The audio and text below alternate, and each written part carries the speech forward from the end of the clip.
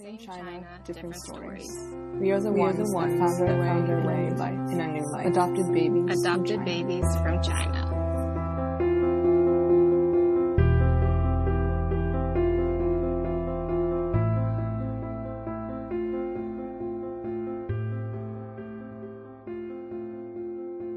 Hello, welcome to ABC Adopted Babies from China. I'm Tara.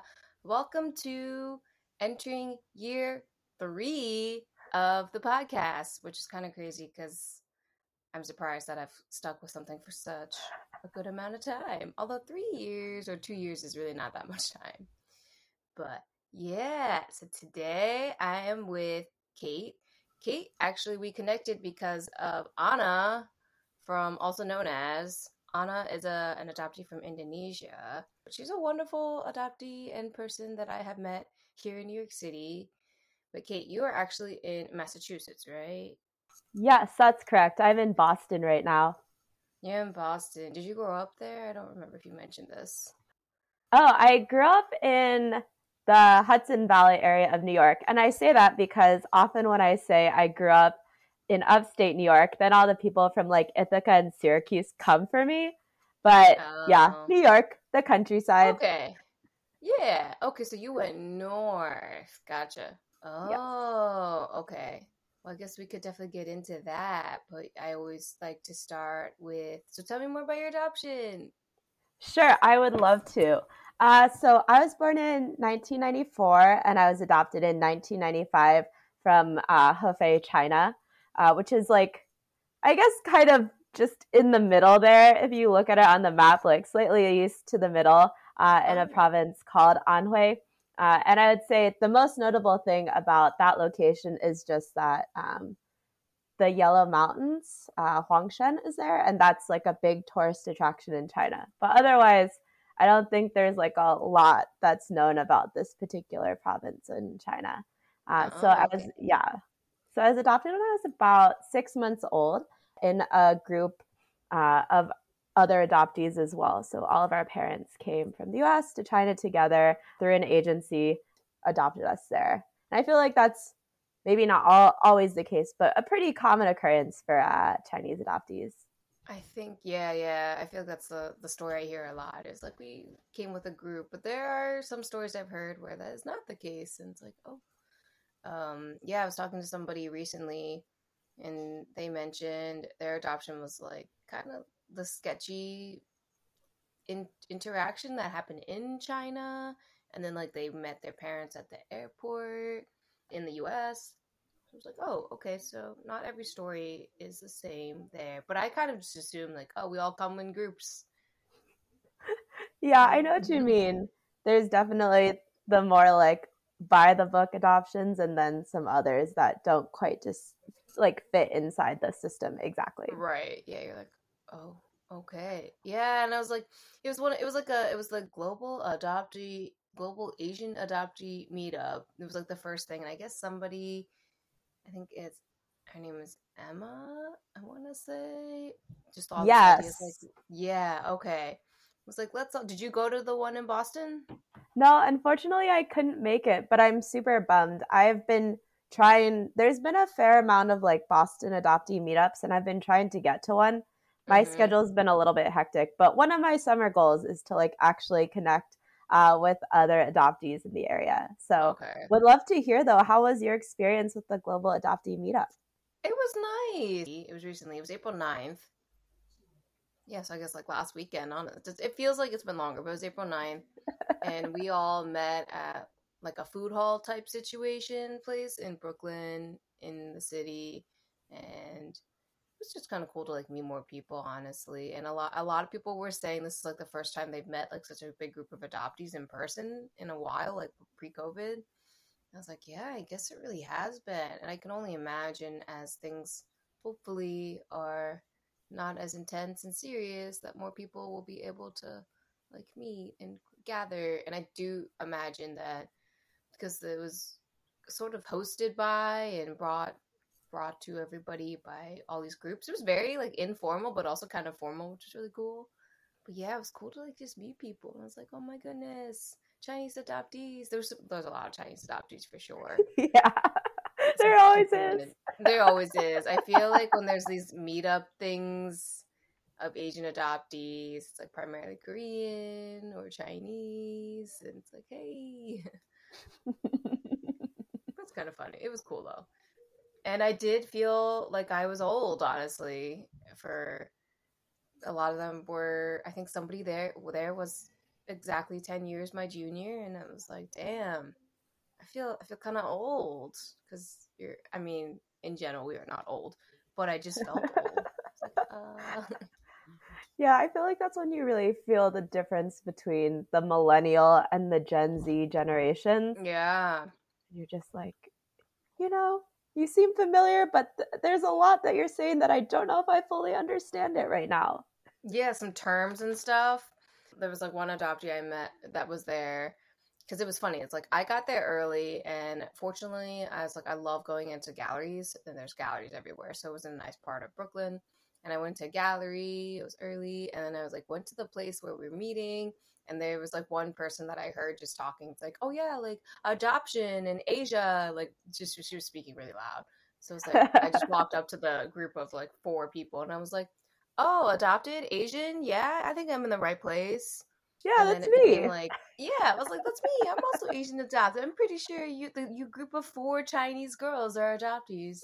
And then it was funny because then I became the person who was like people who were like nearby, who looked like they were looking like am I in the right place. So I started like yelling out like across like with people. I'm like, oh, are you adopted? Are you Asian? You're in the right place. And I think we managed to get like 3 or 4 people that way. It was just funny. It's like one of those things. Like, yeah, I don't think I would normally do this if it weren't for the situation. It's like, oh, you're adopted. You're Asian. You're in the right place. I It love was that. Someone had to break the ice. Oh yeah, oh yeah. I mean, the other person was doing it first, and then I just continued and took it to another level. Because I mean, I don't care too much anymore. We're doing this. Yeah, I hope you do get a chance to meet more adoptees in Boston. Are you in? Okay, Massachusetts, Boston. Boston's like the big hub, right? Like the big city, right? Okay. Yeah, I would say so. How did you end up in Boston? I that's a good question. I actually lived here when I graduated from college. That was back in 2016. So I was there from 2016 to 2017. And I was there for work that time. And this time I'm here for work as well. So both times I moved to Boston, it was because that's the job that I happened to be hired for. Oh, okay. Yeah, I mean, it seems like work, sometimes life, you never know. What brought you? Do you have siblings too, or is it just you? I have an older half brother. So he's my father's biological son and my mother's stepson. And we have about a 20-year age difference. So I very much feel, he's my brother. I strongly feel that way. But when I was growing up, because of the age difference, we weren't living in the same house because, you know, he was already out of the house because he was that much older. And so I think when I was younger, it felt more like he was an uncle. And I think as I've gotten older, sort of the difference in our age has become less, I guess, Oh, less of a factor in sort of the way I view that relationship. So long answer is that short answer is yes, I have one older brother. oh, okay. Wow. So your parents, I guess, were just like, let's adopt a child now. Mm-hmm. Hey, Mm-hmm. I mean, that's cool. Do you communicate with your brother present day at all, or is it like, maybe whenever you get a chance? Yeah, I would say we talk about every 1 to 2 weeks. My brother and my parents live in Florida, so we usually try to do like a weekly Zoom call. I'm sometimes hard for them to get in contact with, but generally I do my best to kind of keep that like weekly cadence. So we do a Nice. little informal check-in of our lives, all of that. Okay. I mean, Florida seems to be a very popular place to go in the US, it seems. Oh yeah, especially especially if you're like a white retired couple. Yeah, it's exactly. It's like, yeah, okay. I see. Okay, that's really funny. Well, it's good that you keep up with the cadence of that call, because I'm sure if you didn't, it's like, you wouldn't hear from them. It's like, okay, well. Yeah, exactly. Oh, I mean, that is far. You're basically at the two different points on the East Coast, like far south, far north. Yeah, so I try to visit when I can, but it's not like I'm constantly making the journey south. Yeah, I mean, is there flights direct? I mean, this is like a technical question, but is there flights direct from Boston to Florida, and is it really expensive, or do they do this thing where they like they fly you to like Philadelphia, and then you have to transfer, and then I don't know. I feel like they do that, but Thankfully, no. I think there's just anecdotally, I feel like there's a lot more flights out of like the New York airports than the Boston airport. But ah, usually I can find a direct flight. It really just depends if it's like a big peak season. Like, as you can imagine, spring break trying to get to Florida, very pricey. So I usually avoid that.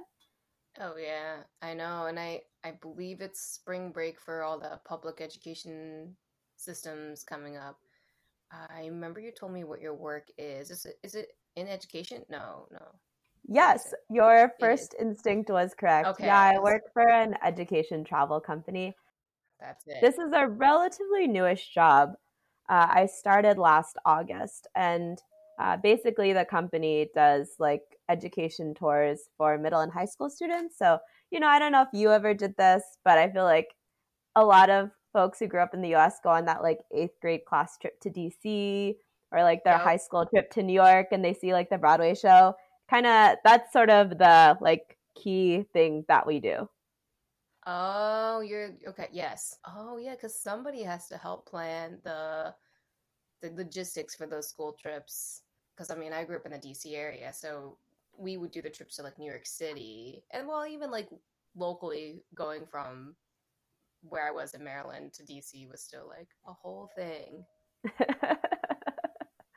Yeah, it's definitely quite an endeavor because there's so many things that go into planning a trip that I think a lot of people don't consider, and like it gets pretty expensive pretty quickly.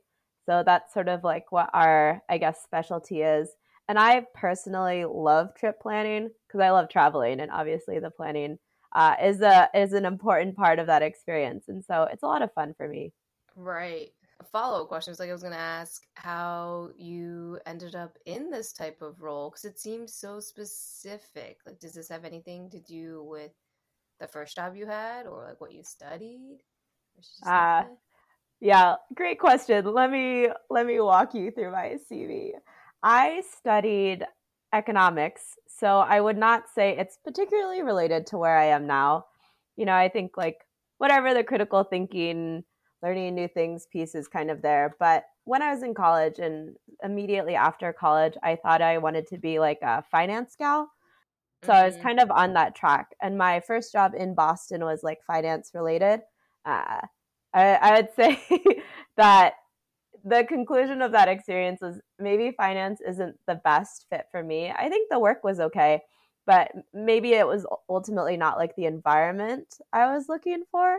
I think this is actually, yeah, this will lead back into more China stuff, but it must have been like June-ish of 2017, and I was about a year into my job, and I was like, I need to get out of here, and so I was applying to different jobs, and I Mm-hmm. applied, I think, to one in Boston, one in New York, because I have always wanted to live in New York City, still trying to eventually, and I applied to a job in China, and the job in China is the one that I got, and none of these were related specifically to finance. I think I was just like, I gotta just try something new and I gotta escape my current situation. And so the job in China was education related. And that's sort of where my entrance into the education industry happened. Was through China. What? Oh, okay. I mean, that like naturally just segues into the because I always ask, like, oh, have you been like back to China? Where you're from? Do you want to go back to China or where you're from? Well, where in China were you located for your work, I guess? Yeah.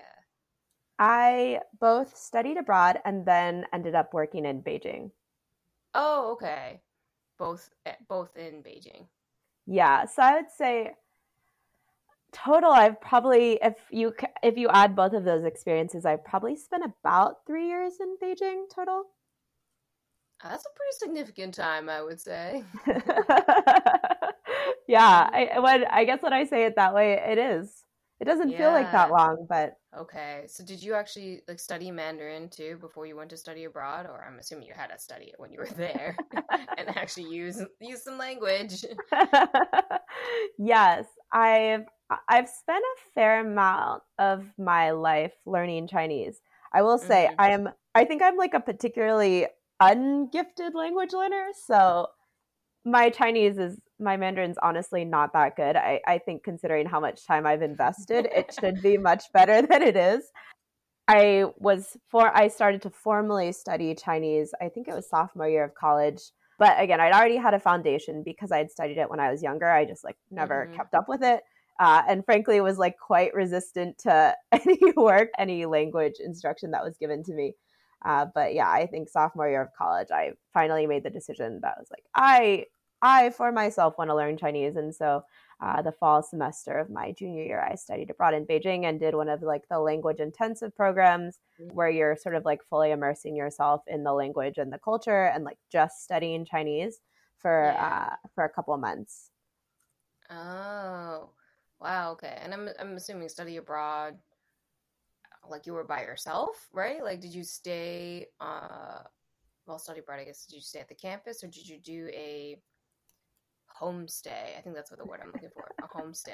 Is it a homestay? When you stay with the family?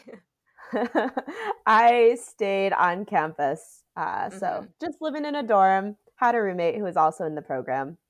I think it would have been Mm, cool to do a homestay in retrospect, but probably for me at that time, that might have been a little bit overwhelming because I think mm, that I was, at least when I started, I was felt so inundated by like the stimulation of being in a new place and the language learning and all the work that went along with it. It was like barely functional. I see.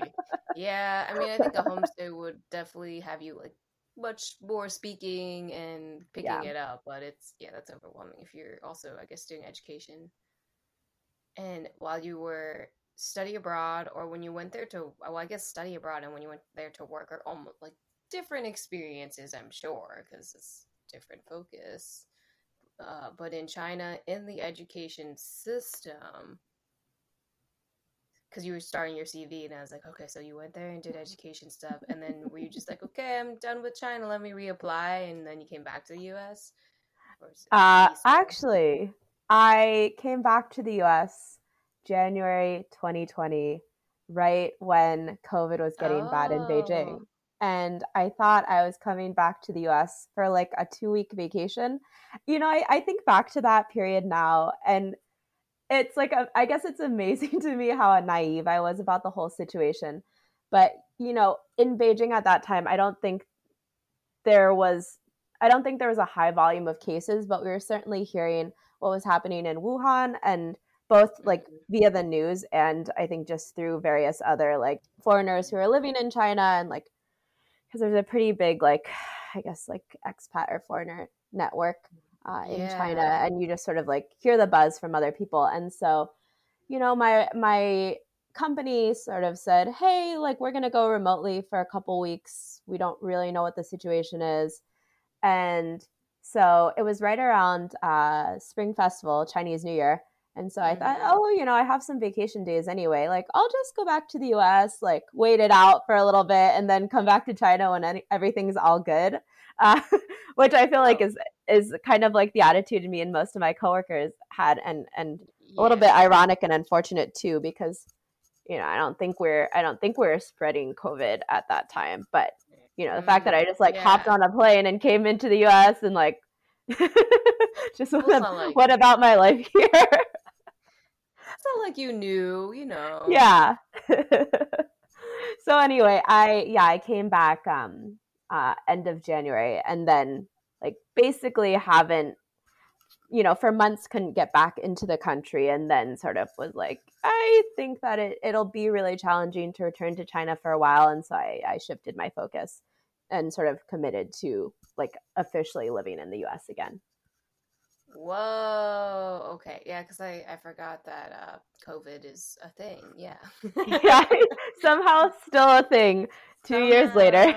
I mean, oh yeah, it is still a thing. Oh wow. Okay, so it's like you weren't necessarily like planning to come back and be the US, but here we are. Exactly. I thought, I was sort of at a point where I was probably going to wrap up my job there in like the next year, and then probably move back to the US. But it wasn't like a decision that I'd concretely made. COVID definitely made that decision for me. Yeah, I was gonna say, and here's your picture. Wow. Well, that's pretty wild. That's really wild. So then when you came back to the US and you're like, okay, well, I'm gonna be here, that's when you started looking and found the opportunity. Exactly. Yes. Gotcha. Yes. My job in China, I officially ended it, I think it was July 2020.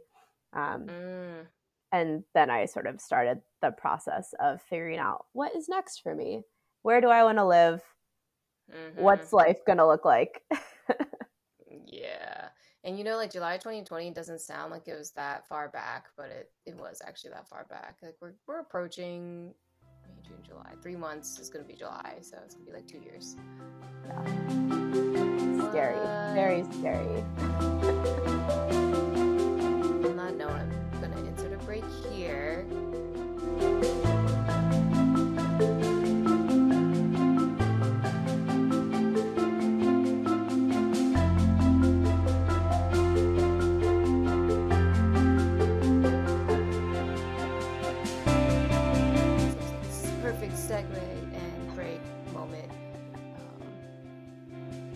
We're definitely getting the storm that was up north because it is dark. No. 6:30.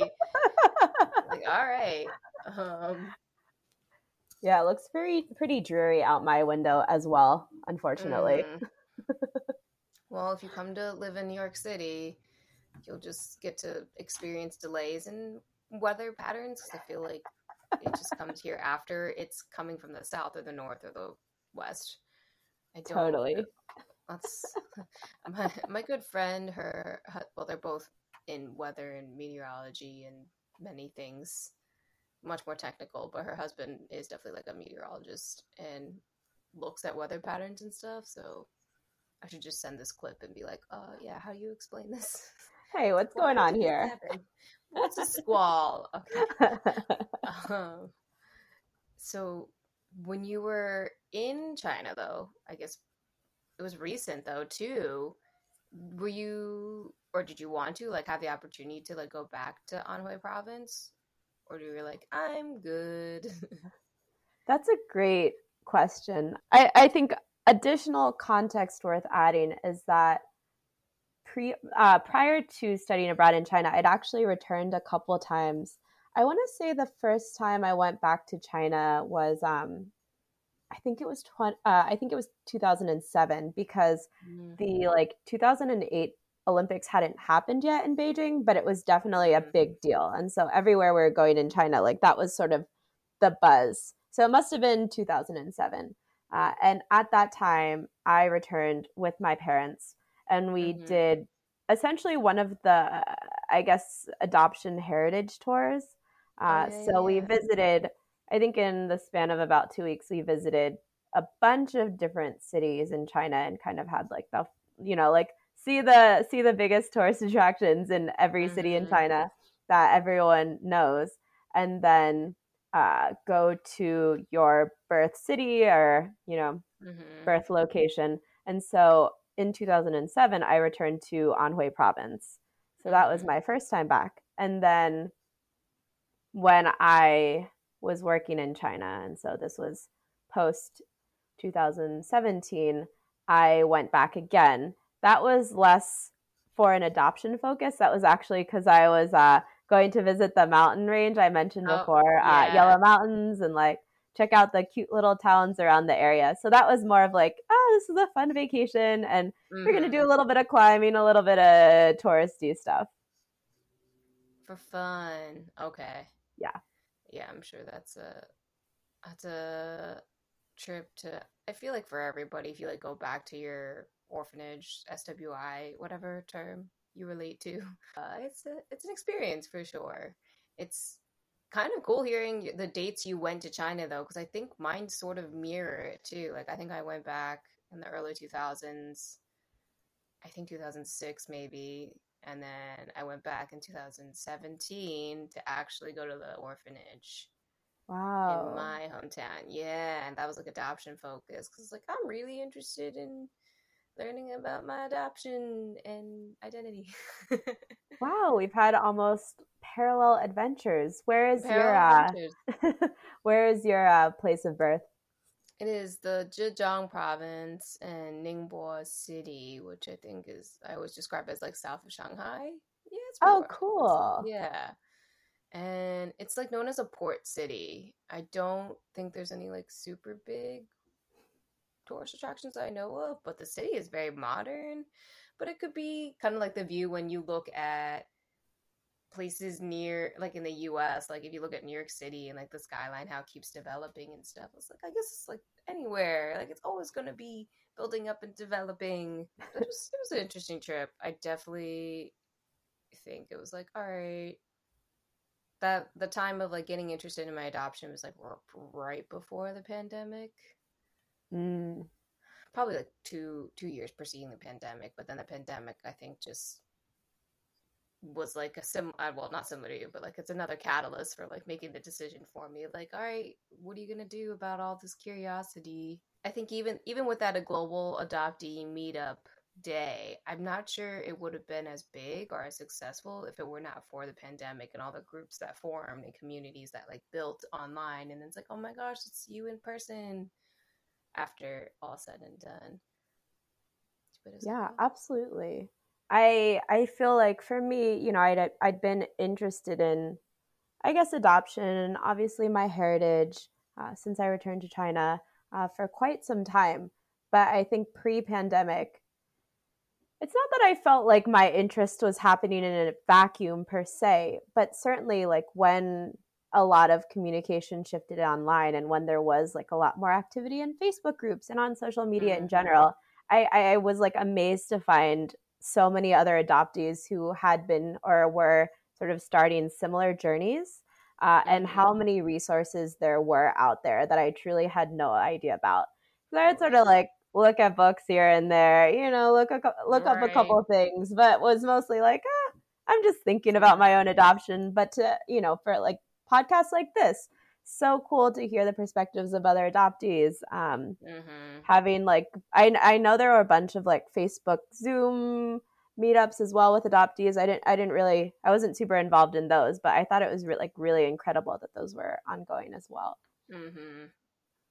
Oh yeah, I was like, oh, it's so cool, like how people just met, like the way we all met. It's like, oh, there's like this opportunity to just chat and see everybody looks like you. I mean, I guess, well, living in China, of course, most people probably look like you, but I think Beijing might have a lot of people who don't look like you because it's a big city for business and all that fun stuff. Yeah, I do think that one thing that was hard for me to adjust back to when I returned to the US was no longer seeing like myself surrounded by a bunch of other Chinese people who, at least, you know, sort of tangentially have looks that relate to mine. And so that took a while to get used to, for sure. Okay. That's really interesting. Yeah, I think that was a big motivating factor for coming to New York City, because it's like now I do see a lot of like Asian people, Chinese, a good number of Chinese people too. I was like, I'm amongst the people. We all are here. That's how I felt as a child going into New York City as well, because I visited a fair amount, and it was like I think like a lot of adoptees, I grew up in a very like white community and quite rural, and so, you know, anytime I was in a big city, I was like mind blown by the diversity. And then, I mean, like a lot of adoptees, especially at that meetup, were a good number of them are like grew up in New York City. So it was like, oh, okay. And I remember just being so kind of like enamored, like you grew up in the city where you probably didn't exactly experience this whole like whiteness, the whitewashing or whatever that some adoptees I speak to do. And just like, yeah, it's just the way life was, and like always connected to the culture and the groups. And I was like, it's cool. Cool. So I'm guessing that where you grew up in Maryland was sort of similarly less diverse. Yeah, definitely less diverse than New York City, but more diverse, I think, than a lot of people that I've spoken to in the towns they grew up in, where I was like, we were the only family, or I was like the only Asian kid in my class. I was like, oh no, fortunately, like there were definitely, I think there was a lot of like second generation students who were like from Korea or China, even like Burma, like everywhere. Wow. But I mean, primarily like a white community for sure. But there was like a sprinkle of all of us in there, and I think in my school I might have been the only adopted kid, but there were other like Asian people for sure. And then like most of my friends were white or black. It's like we mixed it up. Now I could say like presently today, like most of my friends are probably most of my friends are Asian. A lot of adoptees, but even like the running group I'm a part of, there's a really big Filipino population in that group, and I'm just like all friends with the Filipinos. And it's like, this is kind of like wild. I mean, this is what I came for, and just happens to be how it worked out. It's like all these Asian friends. It's really funny how much people love karaoke. But yeah. Karaoke and bubble tea really have become For sort real, of two though. pillars, I guess, of the Asian American community. But yeah, similarly, I think the majority of my friends growing up were, I'd say, mostly white, and then sort of college and on, it's definitely skewed more Asian. Yeah, and I don't know if that's, I mean, it's everybody's experience is different, but I feel like many adoptees who I speak to, it's like we all sort of gravitate towards having more like Asian friends as we get older. Yeah. I don't know. And I don't know if you felt, it actually sounds like maybe you feel this way as well, but I just feel like a lot of adoptees have come into my life. And I sort of feel like adoptees just find each other. Like if you're in sort of a broader community and there's another adoptee that's part of that community, you sort of end up connecting. Yeah. Oh, yeah, definitely. I mean, I guess I also like completely sought it out starting this podcast. I was like, I need to like find the adoptees who are Chinese. And yeah, I think starting this podcast definitely was a huge motivating factor for like, okay, now I'm connected. And somebody actually was like, it sounds like you've like helped cultivate the community. And I was like, I guess in a way I have, in a small way, but there are definitely some people who are much more like advocates and like really are out, not they speak openly and much more, what's the word? I can't think of the word that I want to describe it. Not affluently. They articulate the experience really well worded. Yeah, they articulate it very well. I know what you mean. You know what I mean. The irony is like I'm trying to explain the word, and yeah.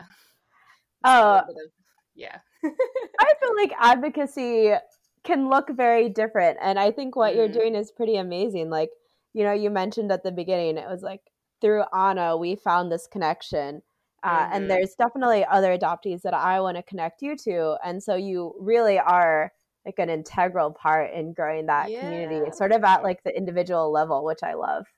And it is kind of like, it's really cool when it's like I meet people at these meetups, and it's like, yeah, so I like host this podcast, and they're like, oh, is it called Adopted Babies from China? I was like, yeah, have you heard of it? They're like, yeah, I think you follow me on Instagram. It's like, I probably do. It's nice to meet you in person. Seeing that like social or parasocial relationship become like an actual relationship, so cool. Oh yeah, I mean, there was somebody, Amanda. She was on like 3 or 2 episodes. I don't even know at this point. It's like my short-term memory is, but that was an Instagram connection. It was like when we talked, she was like, "Oh yeah, like you appeared as like people to follow." So it's like followed, and then I think I saw her like short, and we messaged back and forth.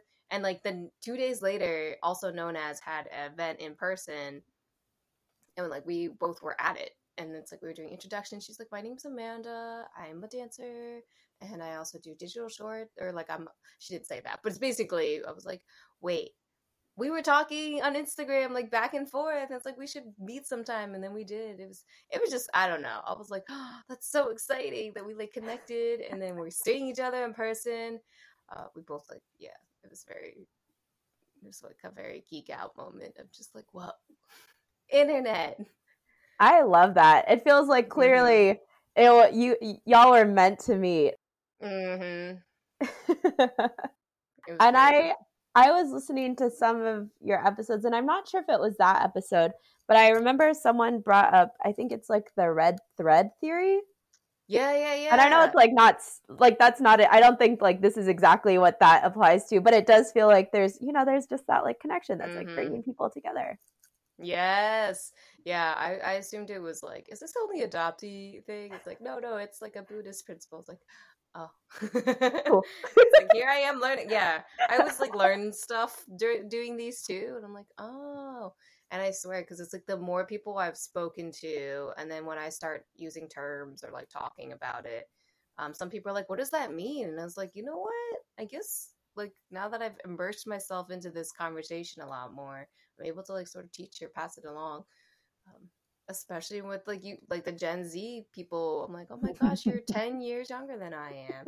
Like we're getting to be the next wave, because Korean adoptees, they had they had an experience of a lot of the adoptees are now like parents or grandparents from Korea. I mean, like even meeting some of the Korean adoptees now, it's like, aren't you like young for a Korean adoptee technically? And like for Chinese adoptees, like I'm older. Oh, I don't know. Wow, meeting them. Yeah, I guess I hadn't thought about it that way, but for sure, most of the Korean adoptees I know are usually like often 5 to 10 years older than me. So yeah, for sure, feeling that wave. Yeah, it's like, oh my gosh, we're the forefront of this new wave. I mean, I've met a lot of Chinese adoptees who are, I think, turning 26, 27.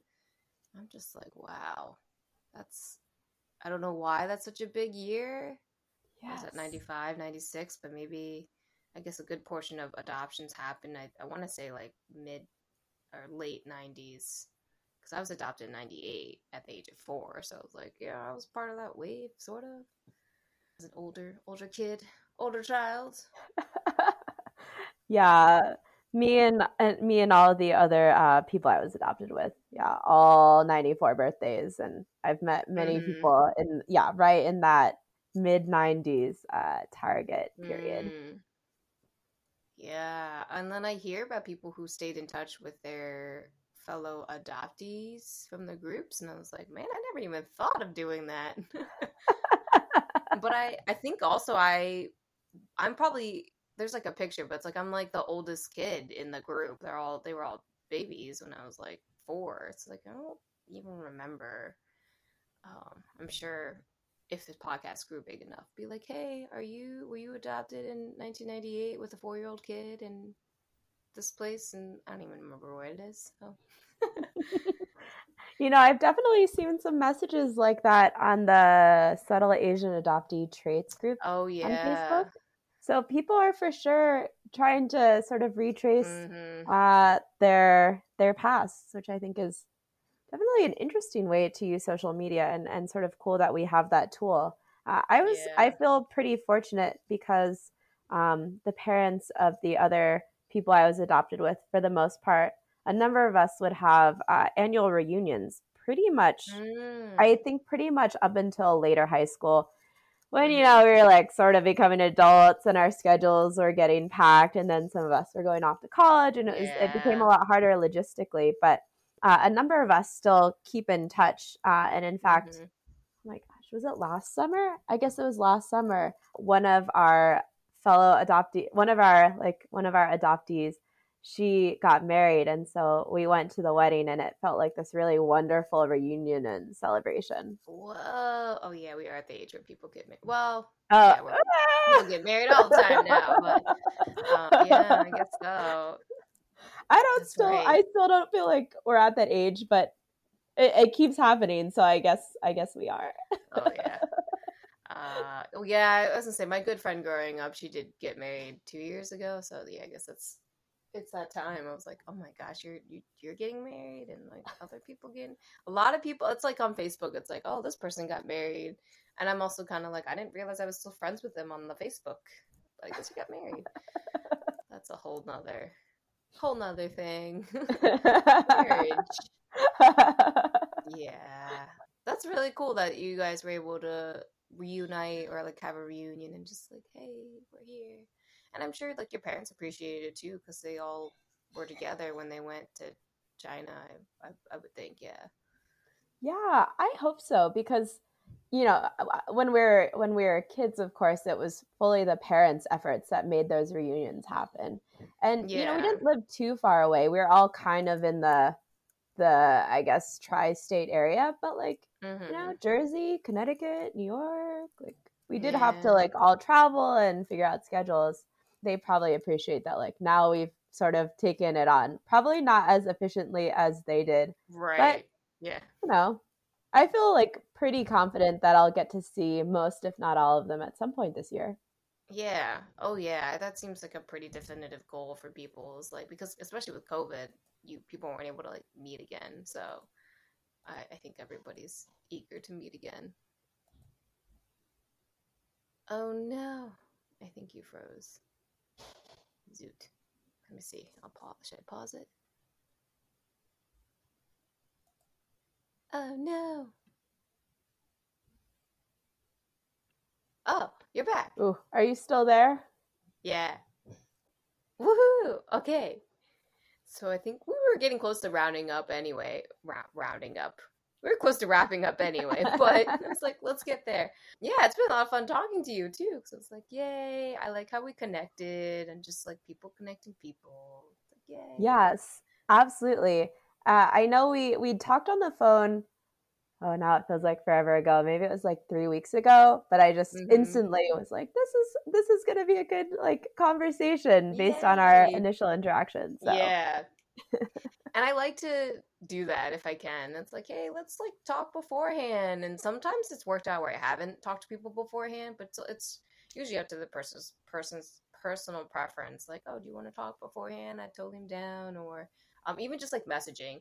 Oh my gosh, it sounds like dating, honestly, because the dating apps a little bit, doesn't it? Because it does. Now I'm just thinking about this. It's like, oh, just based on like our messages, it seems like the conversation would be good. Because I did talk to somebody recently, Kelly, and we just had messages going back and forth, but we never exchanged any audio. So I was like, hey, you want to record? So we picked a date, we get on, and I was like, oh my gosh, I did not expect us to like what our dynamic was going to be, and I was just kind of surprised, and I was sort of blown away by like how intelligent and well-spoken Kelly is, and I was like, okay, I guess that's not too much of a surprise because your messages were very well written too. But I was like, what? It's like dating apps a little bit. It's like the dating world when you like.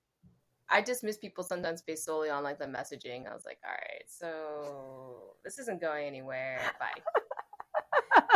Dismissed. Next. It's so weird to think that probably not the majority of still, but so many interactions start digitally now as opposed to just like seeing someone in person and being like, hey, nice to meet you. I know. I mean, hey, that's the world we live in. I was thinking the other day how we grew up with, I don't think the first iPhone came out till 2000, was it 2008 or something?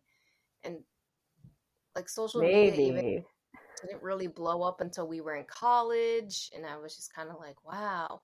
So I did take time one day to like go back in my Google photo archive to see like the first video that I made, and the quality is like, wow, that's just not at all what it is today. And I'm just like, wow. I'm kind of relieved we didn't grow up with great quality video. Now that we do have that, but yeah, I feel like I'm always fighting the urge to, whip out my phone and like take a photo or take a video because like, yeah, when I was little, I was just like doing all sorts of stuff and it never occurred to me to record or document in any way. And I think there's obviously pros and cons to both. I love being able to look through my photos and my videos and sort of like fondly reminisce. But definitely as a kid, I was just out there doing my thing. You must be making a lot of juice. He's been doing that for a while. It's like, what? Just gallons of juice. Yeah, fortunately I can edit out a good portion, but it's just like, what is, the funny thing is now though, because presently I feel like I take a lot of video over photos now because it's like the memory of like, oh, this is what was happening. Because I swear, I think my memory short term or something is just kind of fading. Like I have okay memory for certain things, but when it comes to like stuff that's happened or stuff that happened when I was younger, I was like, I just don't have any great memory of it all. Oh yeah. I relate to that. I don't recall what happened, but yeah, I've started therapy again. I do on and off. Well, I've been trying to stay on with therapy, but sometimes it's like when you have to start over with a new therapist, it's like so much work. So this new therapist that I've been just started working with, she's like, okay, I'm going to give you this like prompts she's like, what do you want to work on? I was like, probably like my adoption family stuff, relationships, and work. And then she sent this like really long outline essentially, which I really did it. I liked it, but it was such a long outline, but it was like, what's your relationship with your mother? How was it when you were a kid, when you were a teenager? Like it just went on and on. And then it was like your dad, your brother.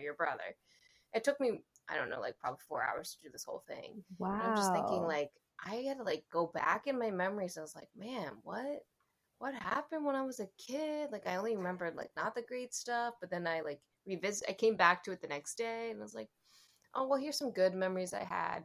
But overall, I was just like, wow, our memory is a fickle thing. Like, and I learned recently, I don't remember who told me, but apparently with EDMR, is it EDMR?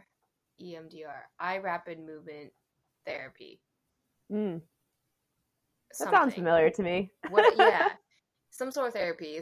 It's not hypnosis, but I mean that you're able to pinpoint what you want to focus on. So like as an adoptee, I was like, man, I kind of would be interested to like try it, but also I don't know if I'd be ready for that intense volume of emotions and content when it comes to that. Because being adopted at 4, I'm sure there's like the stuff between 1 to 4 that is in that subconscious, but memory is a fickle thing. Yeah, absolutely. And I feel like I've talked a little bit with other adoptees about, whether there's things that happen to us, even like between the age of, well, from birth to like age of 1, when I think a lot of Chinese adoptees tend to be adopted, that are still influencing us now. And my impression is yes. And so, yeah, in some ways I'm kind of curious to unpack that a little bit, but in other ways, similarly, not sure if I want to know. Yeah, because it's like being able to tackle things that we presently are experiencing related to adoption too is, I think, a little bit easier, more tactile than like bringing up the stuff from really early on. It's like, okay, so tackling that, I think, is a different kind of preparation that I'm not quite there. But, well, understandable. I was going to say, speaking of adoptees and Chinese adoptees or adoptees in general, is there anything you'd like to hear from other adoptees or others who adoption has become a part of their life? That's a good question. I mean, I love to hear the stories of other adoptees, and it's always interesting to me, to connect with people who've had sort of similar experiences returning to their country of birth. I also love to hear from adoptees who are maybe looking for advice on doing so. And that's by no means to say that I know any answers to anything, but if adoptees are curious about like how it felt for me to return to my birth country, and I think some of kind of the highs and lows of that experience, and potentially some ways to prepare themselves. I'm always Yeah. like happy to have those conversations and address those Oh. questions, given that, you know, again, it's only coming from like my very specific perspective and, you know, my background in it, I'm sure could look tremendously different for each individual. Oh yeah. I think we only scratched the surface on that. I was like, we could totally go into this much more detail, but I do, yeah, it's wonderful that you're like, oh, if you like want to reach out, which is one, yeah, that's great. If anybody would like to ask questions, I'm sure they would appreciate. I think anybody would appreciate getting insight from others about their experience. I mean, even I was like, I would love to ask more, but it's only I try to keep it at an hour too. So it's like, so what is the best way to contact you? Do you have an Instagram that you'd like to drop your handle? Oh yes, I do have an Instagram. It's not particularly curated, but it's there. See, I literally had to like grab my phone to make sure I I'm not love it. messing up my own handle. Oh my gosh. Right now it is Kate QUQ Davis. So KATEQUQ Davis. That's my name. That's your name. Okay. Drop that in the notes. Maybe you'll get some messages. I don't know. I feel like you will, because that is one thing. Going back to the birth country of where you're adopted from, I've been asked that a lot, and I'm only one perspective. So I was like, yeah, everybody asks because you live there. You live there for like a little bit too, which I think is a whole nother thing. Like even I'm like, wow, you also were there like right as the pandemic happened too, so that's even more of like a, oh wow, let's like dive into this. Yeah, I'm hoping in like many years I'll look back at it more fondly, but now I'm like, wow, can't believe that happened to me. Yeah, right now you're just like, I know. I mean, I think collective trauma is COVID. I think I was thinking about this the other day too, in the shower actually, but I was just like, we're all connected because we're adopted from China. But in general, everybody in the world is connected because of COVID. And there's going to be people who are born right after this like ends and they're not going to like have that experience. I was like, wow. I guess that's what happens with generations. Duh. Like the COVID baby generation, they're not going to know this experience because they were babies. I don't know. Yeah. I felt that. You felt that? It's like, that's a very obvious thought. But, just voicing it. No, I think like I've thought about that because there's obviously been like many significant benchmarks in our lives that I feel like I kind of use to measure time. Mm-hmm. And so when you meet younger people who haven't lived through those, you're just like, how can that not have like shaped your identity and experience of the world as well? I don't get it. Yeah, I know. It's like, how is that possible? Oh yeah. I was like, oh yeah, you were not even, I mean, like I met somebody who was born in 2000, like after 9/11. I was like, man, like how? Or wait, 2000, never mind, scratch that. But I said that incorrectly. 2001 was 9/11, right? Yeah. Oh my. Or was 9/11 in 2000 or 2001? 2001. Okay, we're gonna keep this in here to prove that my memory really sucks. But yeah, 2001. So I did meet somebody who was born in 2000. So they were only one when 9/11 happened. So it's just still kind of like, whoa, that's wild. That's like, wow, yeah. I don't know, because I mean, like obviously, not obviously, but maybe many of our parents, like they have grandparents who lived through like the World Wars, and then they lived through. Or World Wars and Great Depression. And I'm like, wow, just, I don't know. Life, man.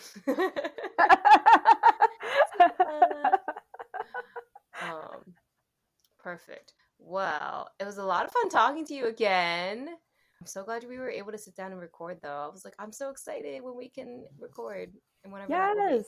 Me too. Thank you for being so organized. And I love this conversation and would definitely like to talk to you more just in general about your experiences and also about the running piece, because I know that you are a runner and I'm always I'm a big runner. And then if you visit New York City, or if you plan to move to New York City too, there's a lot of us who can give you some tips there. Awesome. I'm living the life. It's, it took some time, but I got here. So. But perfect. Well, goodbye for now. And I'm sure we'll talk more. Thank you for listening to ABC, Adopted Babies from China podcast. If you would like to reach me, it is Adopted Babies from China pod on Instagram and Facebook, and adoptedbabiesfromchina@gmail.com. Woohoo! Okay, bye. Bye.